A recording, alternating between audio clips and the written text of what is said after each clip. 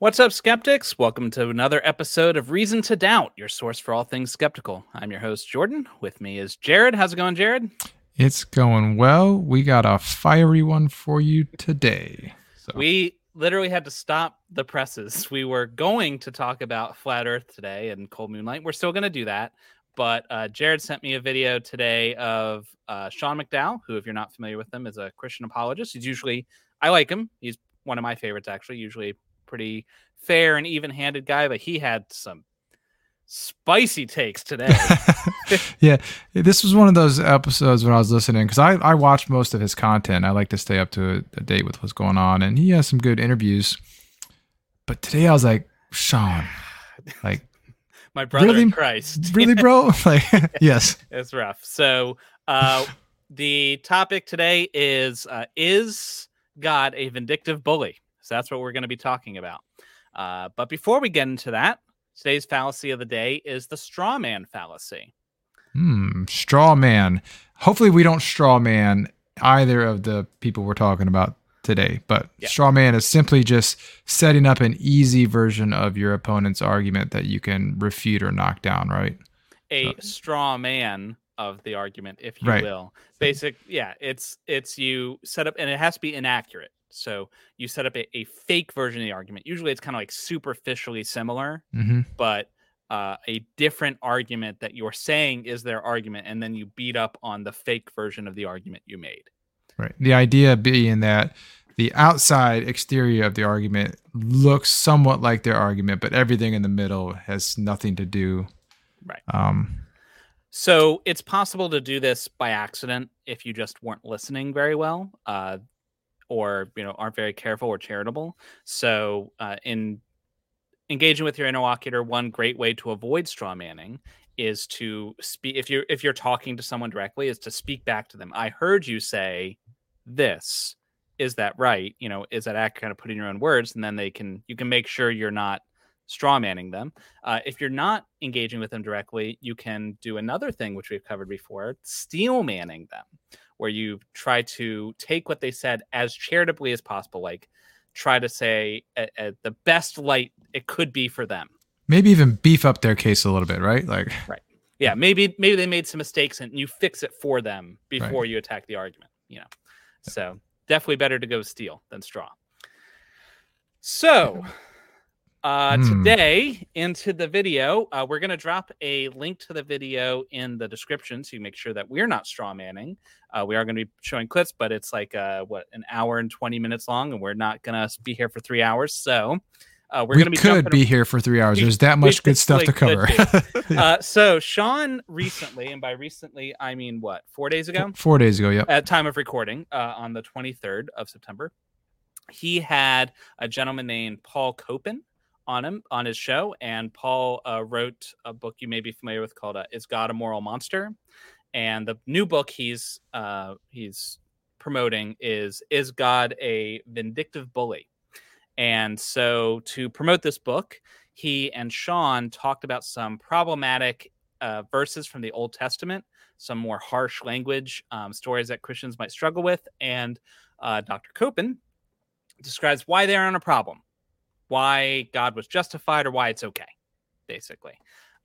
And that's what he attempted to do anyways. Yeah, there was an attempt. There was an attempt to do that. I don't think it was particularly successful, but there was an attempt.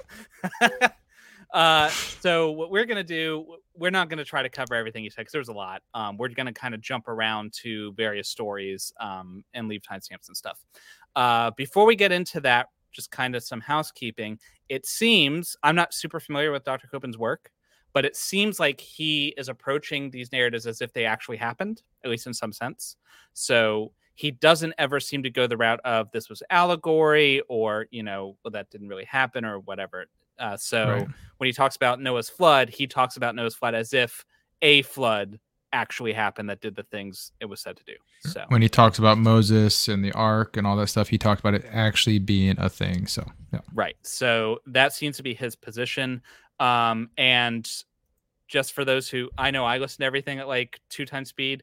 I'm going to be playing these clips at 1.5 speed for my own sanity. So just be aware of that if you speed it up. Yeah. Okay. So if you're the kind of person who speeds it up, That's fine. These If were you're the kind of preset. person who likes it slow, you're gonna have to play like 0.75 to get it back to normal speed. Yeah. Okay, Yeah. so let's jump right in. Let's see. Oh, there we go. Professionals. There we go. Okay, so we're gonna start early on in the video. He's talking about Abraham and Isaac. When you take Isaac, for example, keep in mind that this was the promised child that God had given to Abraham and Sarah. And God said that through Isaac, all the nations of the earth are going to be blessed. Now, when Abraham is going to offer Isaac, he is confident that he's going to return with Isaac. And so he is going up to Mount Moriah, but before he leaves, he tells his servants, we will go and worship and we will return. So for those who might not be familiar, because they don't spend a ton of time kind of breaking down these stories, they kind of assume you're more or less familiar with them.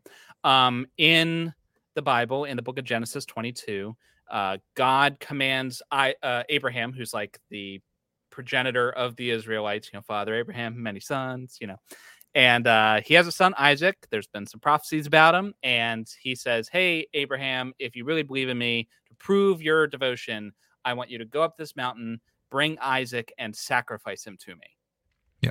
Yeah.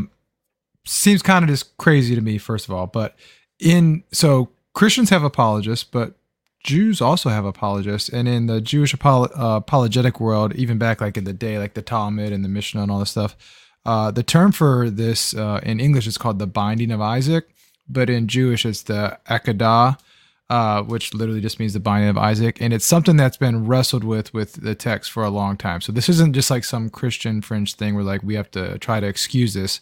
We've been trying to come up with reasons why this isn't immoral for centuries. And I still think they still need to be looking, because what our friends here just said is that, and I heard this when I was in church, is that it's okay because Abraham knew, he had faith in God's promise. God had promised that Isaac, he would like be the person that Israel would come from, right? And so he can't do that if he's dead. So Abraham knows that Isaac is going to come out of this alive, right? Yeah. So he's just literally just going through the motions, like, right. Which is that really a test at that point? I mean, I guess on the one hand, it's kind of like, do you really believe the promises? But like, why are we going through this rigmarole? First of all, God knows whether or not you believe, right? So why do the test to begin with? But secondly, and I think more importantly, even if you accept all of that, even if you accept that Abraham believed that Isaac was going to come back, heck, maybe even Isaac believed it, I don't know, it's still child abuse. Like, Isaac is still being tied down or whatever on this altar, and his dad standing over him with a knife ready to plunge it into his chest. That's not something you just get up and like, oh man, that was close. He's like, hey dad, where are we going? Oh, we're going to make a sacrifice. All right, cool. Wood check, knife check. Where's the lamb? Where's the? Oh, don't worry about that, son. God will provide. Are we doing a goat or something? Yeah. This would do actual, real mental harm to Isaac, even if the knife never came anywhere. I mean, imagine your mom tied you to the kitchen table and like stood over you with a knife, and then as she's about to plunge it in, it's like, wait, no, it's okay. God said it was fine. I don't need to do it. Her cell phone rings. Oh my gosh. Okay, I guess we're done. Like, do you think you'd be okay? Like, that's definitely something like that's going to do real harm to you. But this is just kind of swept under the rug because Isaac didn't die, therefore it's fine. Yeah. If we're trying to establish whether or not this is a moral act, or in this case, something a vindictive bully would do, right. And so you just explain away one thing, but you still have this other problem, or you create another problem you haven't really dealt with, right? And this is going to be a theme because the God they're trying to defend, the reason that this whole thing is happening is because God is said by Christians such as these that to be perfectly benevolent. He's all loving. Right? Which means every act he does has to be infused with love. He can't do anything evil in any way. He has to do the maximally good thing in all instances. That's by definition. And so the question is this act maximally good? I don't think it's even minimally good, but maximally good. Right. Even steel manning their position, we still have to deal with the traumatic effects that it would cause on a child. And if you're causing harm as a way to test whether this person loves you, that's not a good act. That's not a healthy relationship, right? No. Okay. Yeah. So speaking of unhealthy relationships, let's go to the next clip. We're going to go to our friend Noah. They're going to talk about Noah's flood and why that's okay. go on this. But Genesis 6-8, God floods the earth, men, women, and children. How is God not just smiting people in a way that just seems like complete overkill? Great question, Sean. Well, a couple of things to remember in this text. And again, there's a question about how to interpret this story. Sure. There are, so someone like William Lane Craig says, I'm not sure what to make of the flood. I'm going to skip. He just there. So he talks about like how other people have interpreted the flood kind of historically, whether it's a real narrative or whatever. Then at 4350, he talks about his own interpretation. An increase in wickedness and so forth. And so when we look at this flood scenario, one, keep in mind that this is done with a grieved heart. God is grieved about this and reluctantly sends judgment. Secondly, God is simply finishing what human beings have begun. They've gone so far down, morally speaking, that the picture is that of irretrievability. There's just no coming back. There's no redemption. There is no help for those who have sunk so low. And so God says, I'm going to finish what they have begun. Question. So, yeah, go ahead. All right. This is very much one of those like, I don't want to do this to you. You're making me do this to you. Why so do you therefore make me angry? Yeah, exactly. Why do you make me hit you? That's what this is. This is bad. God was reluctant to do it. Oh, well, that's okay then. So why didn't you just say so? He didn't want to drown the world, so it's fine, I guess. The reason this immoral act is okay is because he was reluctant to do it. And notice he doesn't talk about the fact that they're children, because one of the main points of this question is that there are children who are innocent, who haven't done any. Let's just assume that the rest of the world was being bad and going against God. There's kids in there who haven't had a chance to sin yet or do stuff, right? Exactly. Like it says in the verses, and he alludes to it, that the world was being evil. Everyone's thoughts were being towards evil. And let's leave aside whether that justifies drowning. Sure. Okay. Because I think that's questionable. But let's just say for a second that they were evil enough to justify drowning. Yeah, that like everybody, every single person, the baby fresh out of the womb, that guy needs to be drowned. How about the animals? What do the kittens do? Like, right. And I'm sure, so we haven't talked about like pro-life, pro-choice, but I guarantee there were some pregnant women, so abortion's 100%. Cool too. You know, it's like 100. Like, moral of the story, you know, if you wanted, what would God do? If your neighbor is a bad guy, you should drown his dog. Yeah, exactly. It's just crazy, man. Like, and I thought nobody was beyond redemption. What happened to that? Yeah. And let's not forget that this was God's plan to begin with, right? So this was his perfect creation that I mean, obviously the fall, but like he wasn't surprised by this, allegedly. Yeah. So yeah, everyone was so bad, including the babies, they had to be drowned to death. Like there was no other solution. There was no other way. If like, okay, let's say that they had to be destroyed. They were going to do horrible evil. Maybe every single one of them was a little Hitler. So we're doing Minority Report here, right? Like they were all going to do some bad shit. Yeah, exactly. Is drowning really the way to do that? You know, Thanos would disagree with you, but right. I'd argue Thanos is more moral than God is in this case, right? Because when the people are snapped, they're just gone. You know, I don't want to go, Mr. Stark, but you know, he's not like in pain. He's just scared. You know, exactly. Yeah. Yeah, definitely a problem. So if we're going to ask the question, is this a good thing or a bad thing? Just because he was reluctant to do it. Doesn't matter. Doesn't matter. And just because the humans might have been doing bad things still doesn't make it moral. It doesn't, right? It doesn't necessarily make it moral to kill them. It's certainly like, I find it hard to believe that none of this ever happened, obviously. Obviously, it's all myth. Yeah. I find it hard to believe that every single one of them would have been irredeemably evil. Even the babies, even the toddlers. Well, toddlers can be pretty bad. But even today, for states and countries that still have the death penalty, we try to do it in an ethical manner. You know, the lethal injection. They even sanitize the injection spot before, just in case they don't get an infection. Like, I mean, yeah, and we can. I don't personally support the death penalty at all, but like, if you're gonna do it, that's my whole point, right? Yeah. Then you should do it ethically, not by drowning. And I think this also. We touched on this in a previous episode.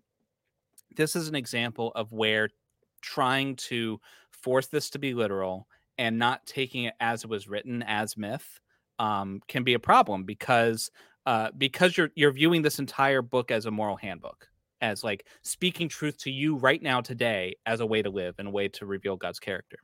When in fact, the reason that drowning is used is not because God wants to waterboard kittens. It's because it has a ritual. Yeah. It's a literary device. Originally, the earth was water. Like God's over the waters of the deep when he begins, right? The whole, in their cosmology, everything was water, and he separated two waters, the waters above and the waters below, to make the dry land.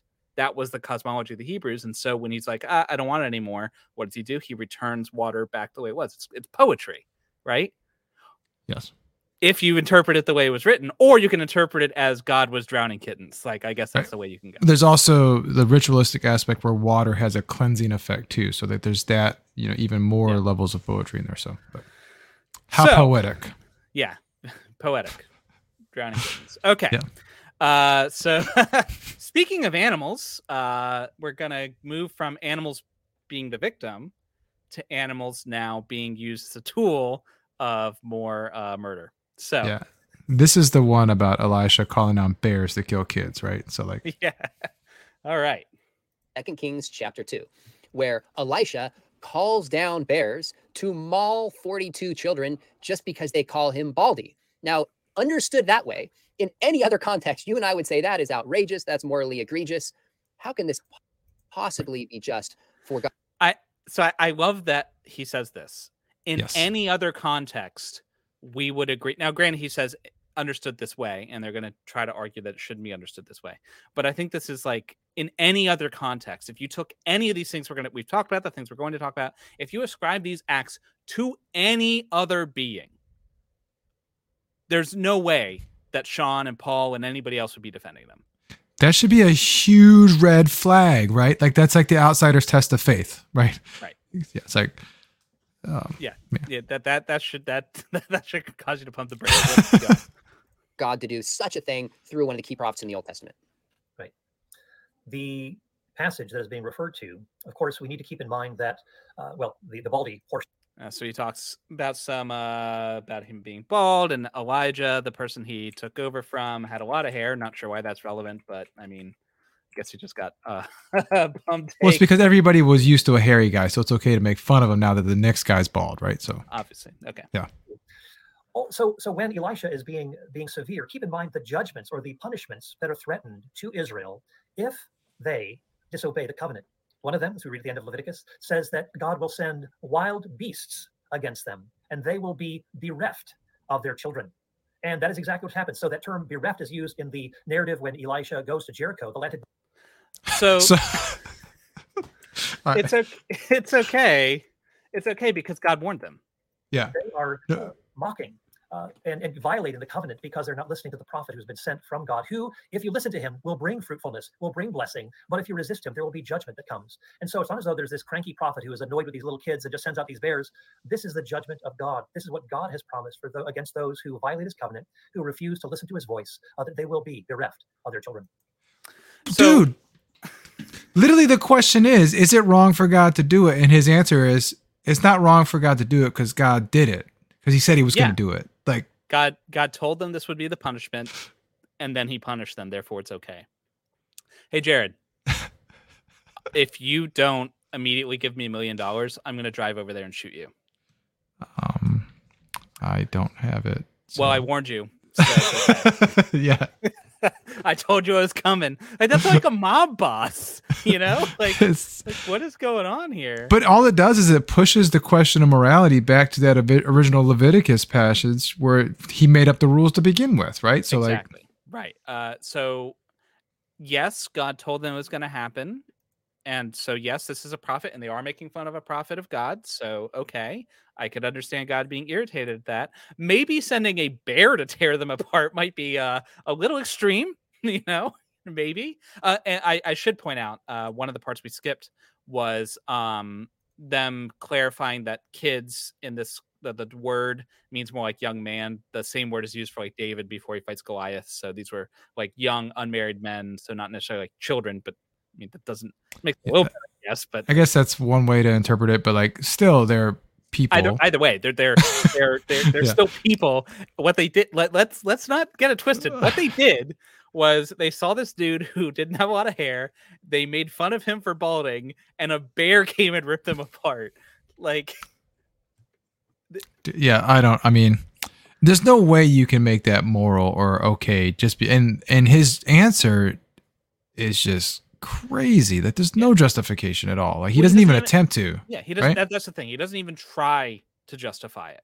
He states that it happened, and God did it, and that's as far as it goes. And that's one of the common things with the answers. I mean, like, so if you get a chance to watch the entire video, I highly encourage you if you want to get pissed off for a while. But each one is literally just a hand waving or like a special pleading. He doesn't actually address the issue. He just spits out some, academic language and says, well, you have to remember in the context. And then he gives a thing that says God says it's okay. But like, and it is true that you need to know the context whenever you're reading something historical, right? So if this were the case, and this will become really relevant in 2 more points later, but if this were the case that this was just a writing from the ancient Near East, and this was like their morality of the day, and so we'd want to take that into consideration when we're like thinking about these people. Like, yes, the things they did were awful, but it was the context of the time. So like relative to their surroundings, maybe they weren't so bad. Okay, that's one way. But that we're not talking about them. We're talking about God. Right. It doesn't have a social context. Like, yeah, if we're talking about the morality, right? And there's this concrete morality outside of nature. Which God's morality, constantly told has to be objective. It can't change. Yeah. At that point. So. Right. Okay, so those weren't kids, allegedly. So let's get to some kids. Let's kill. We love killing kids. Yeah. So now we're gonna go to Egypt and get to Passover. We don't actually love killing kids, by the way. No. As well. What about killing of the firstborn throughout all of Egypt? You think about all these families who had nothing to do with this, and they lose their firstborn oldest child because of something Pharaoh did. That seems pretty harsh. Just in case you don't know what he's talking about. I don't even know. Okay, so you've seen Moses, Let My People Go, whatever, the Disney version or whatever. Did they do this one in the Disney version? I don't remember. I don't know if they did in the Disney version, but watch the 10 Commandments with Charlton Heston and you get it pretty good. Yeah, Moses is trying to get his people free from slavery, and they send plagues, and then the last plague is a spirit that kills the firstborn of everyone who doesn't splash blood on their door. Right. And so, in previous in the story, the Pharaoh actually has all the firstborn of Israel killed because they're trying to find the prophet. Trying to kill Moses. Yeah, exactly. So there are a couple of considerations here. Keep in mind, the Egyptians had been involved in the attempt to get rid of the baby boys of the Israelites, of the Hebrews, that they were to be drowned in the Nile River. That you also have, as in order to sustain. Wait, can you pause it real quick? So I just want to point out, he's objecting to the fact that somebody was drowning babies, right? Which wait. I feel like we've heard that before. Wasn't I don't know. This is okay. Who did that recently? Yeah, we just talked about this. So. No, you're right. I forgot. It's okay when God does it. Yeah. Right. Sorry. My bad. To Exodus chapter 4, where we read about Israel as God's firstborn, and that Pharaoh was seeking to do harm to God's firstborn. And as a reminder, again, this is kind of because Pharaoh is hard his heart and so on, that God, in the 10th plague brings death to those who are the firstborn. But keep in mind that in order to keep servitude or slavery in Egypt going, this was a widespread institution. It wasn't as though it was just Pharaoh who is subjugating people, but others were complicit in this. And so in the how many babies owned slaves, Paul? How many how many toddlers were out there with a whip cracking them over the Hebrews building the pier? Like, oh my God, are you serious right now? Paul, Sean, it gets worse, dude. In a minute, Sean puts it super succinctly. Even refer to some ancient traditions or stories, which talks about the first literature, perhaps like Nazi Germany, for example. It wasn't just Hitler. There were thousands of prison guards, thousands of snitches, thousands of other people also complicit. That's a helpful point. And before reading your book, I don't know how I super helpful made that connection of the Israelites, children being sacrificed and killed. In a sense, God is bringing justice back onto the new Pharaoh, what had been done to Israel. Very, very fair. Now this... Wait. Very, very fair.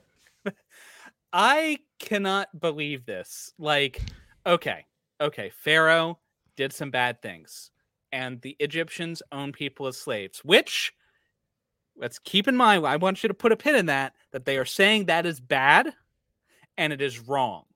That it is part of what justifies God killing the firstborn children, is the fact that they had this institution of slavery, and it was so wrong that it justified widespread baby murder. Remember that.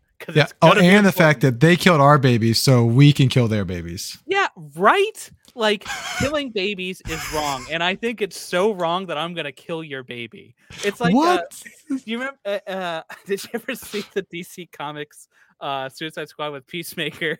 When he's like, I love peace so much, I don't care how many men, women, and children I have to kill to get it. You know, like, it's ridiculous. It is killing... This is, I can't, I'm going apoplectic. I don't even know how to justify this. You are literally killing children. The firstborn babies, and maybe not all of them are babies. Some of them might be grown at this point, but some of them are definitely freaking babies. You're killing every child, and your justification is, well, they did it first. That's not justice. That's revenge. Yeah. And the fact that Sean's like, oh, well, very fair. Like, what? How is that fair? Yeah, like, let's not lose sight of the fact that the people being punished, the people dying, are not the ones who did anything. Right. Yeah. Just because Nazis were complicit in, the Holocaust it's bad, but that doesn't mean that because the Egyptians were complicit in slavery, it's okay to kill their fucking kids. Well, imagine if we, and don't get me wrong, America did a lot of bad things in World War II. Okay. But had we, in the Nuremberg trials, found a Nazi guilty and therefore pulled his kid out and shot him in the courtroom, that would be a war crime. Like, yes, that's the equivalent of this, right? But that is literally what this guy is doing. Oh, they did bad things, therefore I'm going to execute your kid. Like, what is happening? And that's their justification, which makes it moral. Like, I don't see how do you look at that and go, oh, that makes sense. That's totally moral at that point. Like, right. And I think if you pulled out any context, like he said before, if in any other context, this would be obviously and immediately immoral. And I honestly don't know. Like, I guess part of this is me just declaring that it's immoral, but I don't know how to describe why killing babies is immoral. Like, killing an innocent person who has done nothing wrong, no matter how you feel about capital punishment, killing a person who has done nothing wrong for the sins of some other person is wrong. Well, you're an atheist, so you have no grounding for that.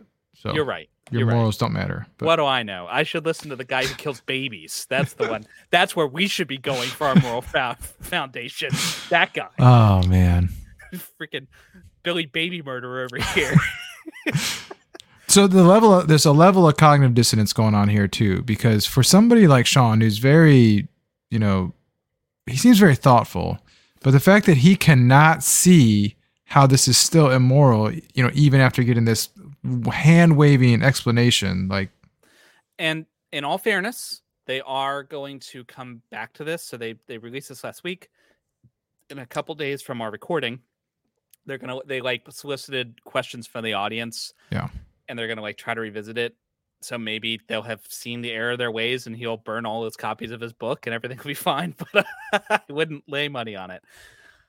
Okay. Speaking of money, you know what you can buy with money? I know what you could buy back in ancient Israel. Remember that thing I told you to put a pin in? The thing that was so bad that it justified baby murder? We're going to talk about that now. We're going to talk about slavery, except don't call it slavery because reasons. Now, again, we can't remotely do this justice. but tell us just maybe one or two or a couple. There it goes again. Maybe even related to whether or not we should use the term slavery when talking about the practice we see in the Old Testament. If they were owning people as property, it's slavery, bro. Like, yeah. And they literally say in there, get your slaves. So like there's, you know. Okay. We can All do right. this. We'll make it to this one. Slavery, when it's mentioned in scripture, a lot of people assume that this is talking about something that's tantamount to antebellum slavery in the U.S. South. Red herring. Not the case at all. There were provisions for those who are servants. I think servant is a better term. And it is a neutral term, too. It could simply mean worker, but is often related to a contractual arrangement that comes out of poverty. And so a person will sell himself or sell his family, as it were, into service. Wait. The person selling himself? Like his Wait. property. He sold himself. Is there a word for that? Indentured servitude? Is It'll that the come right to us. word? Okay, wait, I can't remember. Yeah. Because they have no option. So it's basically, when you talk about selling yourself, it's a contractual sort of a thing, and that you just say, I'm going to be an indentured servant until I can pay off my debt. Again, maximum being 6 years. That you do that unless you align yourself to the person for whom you're working. You say, I love my master, my employer, and you align yourself with that person permanently. So many things wrong in the past 2 seconds, by the way. Yeah. Okay. So to start with, if I had a freaking dime for every time a Christian apologist tried to defend slavery as something that was moral, I could buy an island to send them all to. Like, this is disgusting. And they try to, you saw it right here. Oh, well, it's not the same as slavery in the South. They were owning people as property. Yeah. Yeah, you're right. It wasn't the same as the South. It was still bad, right? That's the whole point. Bad. And that they do things like they point to the fact that they had rules. Well, there were rules that governed what you could do with a slave. Well, first of all, there were rules in the antebellum South about what you could do to a slave. Were they followed? Were they enforced? Did it stop horrible abuses? No. So all we have is the law book here. I mean, I don't know if we have any. I doubt we have many writings from slaves about their treatment. But I'm going to go way out on a limb and say it probably wasn't great, considering there are rules about the ways you can treat slaves. One of my favorites is Exodus. So right after the verse they're talking about, Exodus 21, verses 20 to 21 says, anyone who beats their male or female slave with a rod must be punished if the slave dies as a direct result. But they are not to be punished if the slave recovers after a day or two, since the slave is their property. It's almost like they figured out how to justify stuff by reading the book in which they're trying to justify stuff from. So you can beat a person with a stick, and as long as they don't die within 2 days, they can die just more than 2 days later, then it's fine? This is the standard? This is what makes it okay? Oh, and do you remember when he just said, let me rewind and find it again, because it's super important. The part when he says, I love my master. I love being a slave. It's awesome. My debt, again, maximum being 6 years. Central term, too. It could simply mean worker, but is often related to a contractual arrangement that comes out of poverty. And so a person will sell himself or sell his family, as it were, into servitude because they have no option. So it's basically, when you talk about selling yourself, it's a contractual sort of a thing. And that you just say, I'm going to be an indentured servant until I can pay off my debt. Again, maximum being 6 years. That you do that unless you align yourself to the person for whom you're working. You say, I love my master, my employer, and you align yourself with that person permanently. Now that sounds great, right? Like, okay, slavery's wrong, but what if the person wants to do it, right? The part of the problem is it's involuntary. There's bondage, the mistreatment, but maybe this slave owner is awesome. Maybe he's just the best and he treats them with kindness and love, and it's just kittens and rainbows everywhere, right? Then why not? Why not stay? Well, apparently there's a couple reasons why, and within the same text that they're reading, the reason they wouldn't, because if they left, they'd have to leave their freaking family. There's some context here that they are conveniently just skipping right over, just bouncing right by. So let me just read you the verse. So what we're talking about is Exodus 21. These are the laws for having Hebrew slaves, which we haven't mentioned yet. These are laws that only apply to Jewish slaves. If they are slaves that are not Hebrew, these rules don't apply. But leave that aside for a second. If you buy a Hebrew servant, he has to serve you for 6 years, but in the 7th year, he shall go free without paying anything. So 7 years, boom, he's free, right? Sounds like a sweet deal so far. Okay. If he comes alone, he has to go free alone. But if he has a wife with him when he comes, she has to go with him. So if they come to you married, then the wife leaves. Still great so far. But what if something happens in the interim, right? Verse 4, if his master gives him a wife and she bears him sons or daughters, the woman and her children belong to the master, and only the man shall go free. But if the servant declares, I love my master and my wife and children, I do not want to go free, then his master takes him before the judges. He takes him to a door or doorpost, pierces his ear with an awl, and then he'll be a servant for life. So what's actually happening is this single guy was sold himself, or was sold into slavery, was given, here's a wife, now you have a family, and 7 years later, it's like, hey, you like your kids? Well, if you want to see them ever again, you better get your ear pierced. Yeah. And how many people are like, this is like a loophole in the system, right? Like, this is how you avoid taxes. Hey, look at my pretty servant here. Isn't she nice? The next thing you know, you have kids with her, and next, boom, now you're locked in. The other thing you talked about was the fact that Hebrew slaves, he keeps talking about how this is all like voluntary, like indentured servitude, like they're going in there to pay off a debt. That's one specific type of slavery within the Old Testament. There's other slavery where you literally just take people as ravages of war, like they're pillaging. Right. Doesn't talk about that at all. No. And those people aren't selling themselves into shit. Those people lost a war and they got captured. And yes, in the cultural context of the time, it's not just the Hebrews that did it. Everybody did it. Yeah. That's, if you lost a war, you got enslaved to the people who won. That's the way it was. And if this were just a book written by ancient Near Eastern people depicting the culture of their time, that would be fine.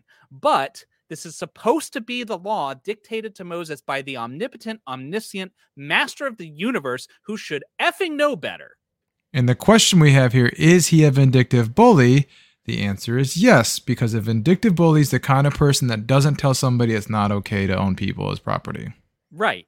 That later on, after he's done answering the questions, Paul Copan is like talking to his interlocutors. He's like, what would you say to Richard Dawkins or something? And part of what he says is that God is working with people in the way they are. He like approached them in the way they are. And it's kind of like, this law was imperfect for imperfect people and it's supposed to get them to perfection.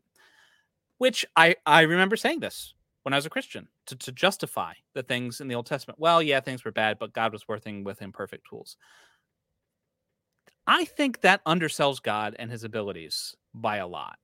First of all, these people are not like some foreign species, like some like, I don't know, pre-Homo sapiens creature that can't comprehend these concepts. These were people just like us. If you took one of them born out of the womb and teleported in the future, they would be indistinguishable from anyone else, right? That they would fit right in because they're just humans.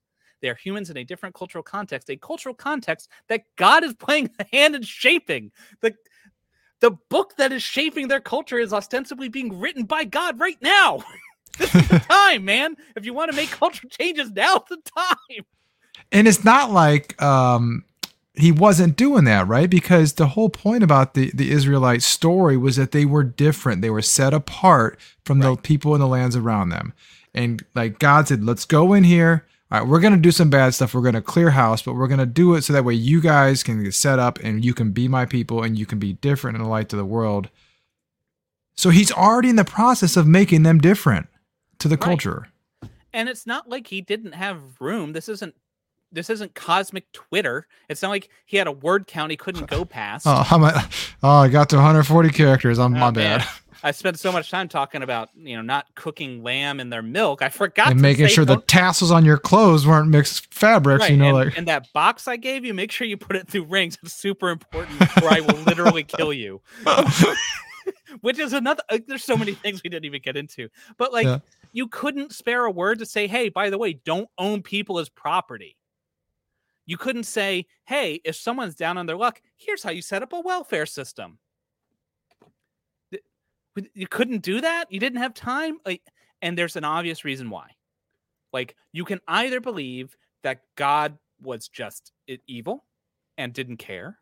You can believe that he was lazy. You can believe any of those things. Or you could just say, well, if there wasn't a God, what would happen? What you'd have is people writing a book that was imbued with the morals of their time, and it would be a time capsule of the morality of their day, which is exactly what this is. It's 100%. Yeah.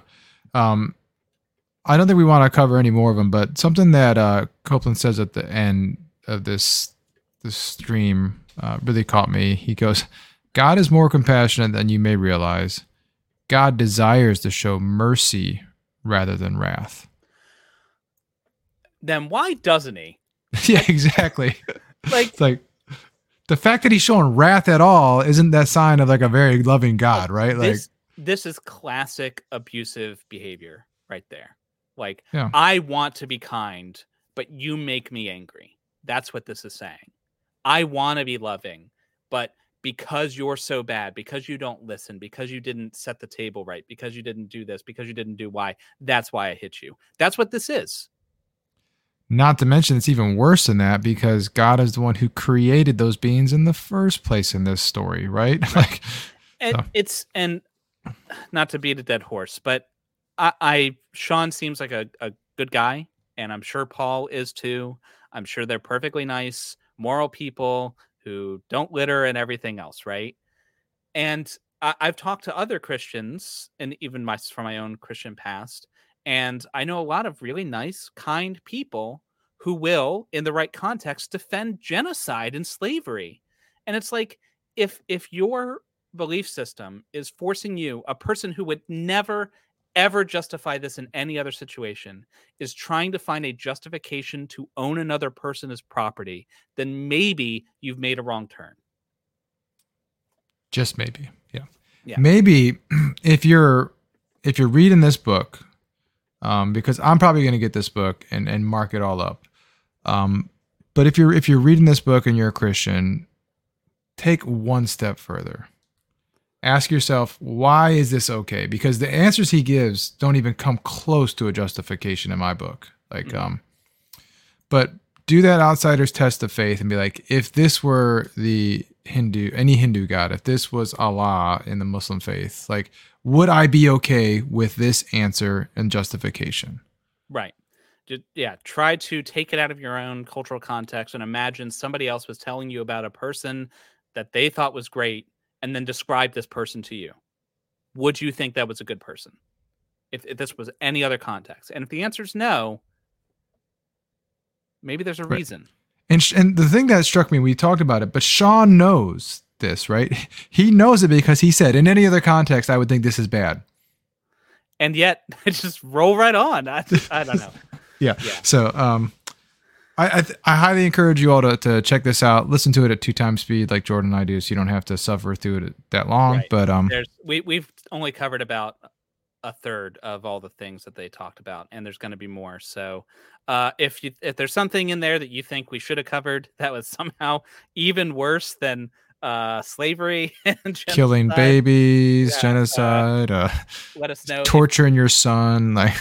If there's any books, if there's any topics you think they missed, you can leave us in a comment here, or even better, after you do that, after you leave a comment here and like and comment, subscribe, and the whole YouTube dance, go over to their channel and hit them up, press them on some hard questions when they talk about it, and don't let them off with easy answers. Yeah, because they did say they were going to do a stream. I think we can get this out in time before that. So if you listen to this in the next couple of days, go there, ask them the question. Yeah. But also, I'd be curious in the comments to see, what is your favorite immoral act that God commits? Let's see if we can get a running tally.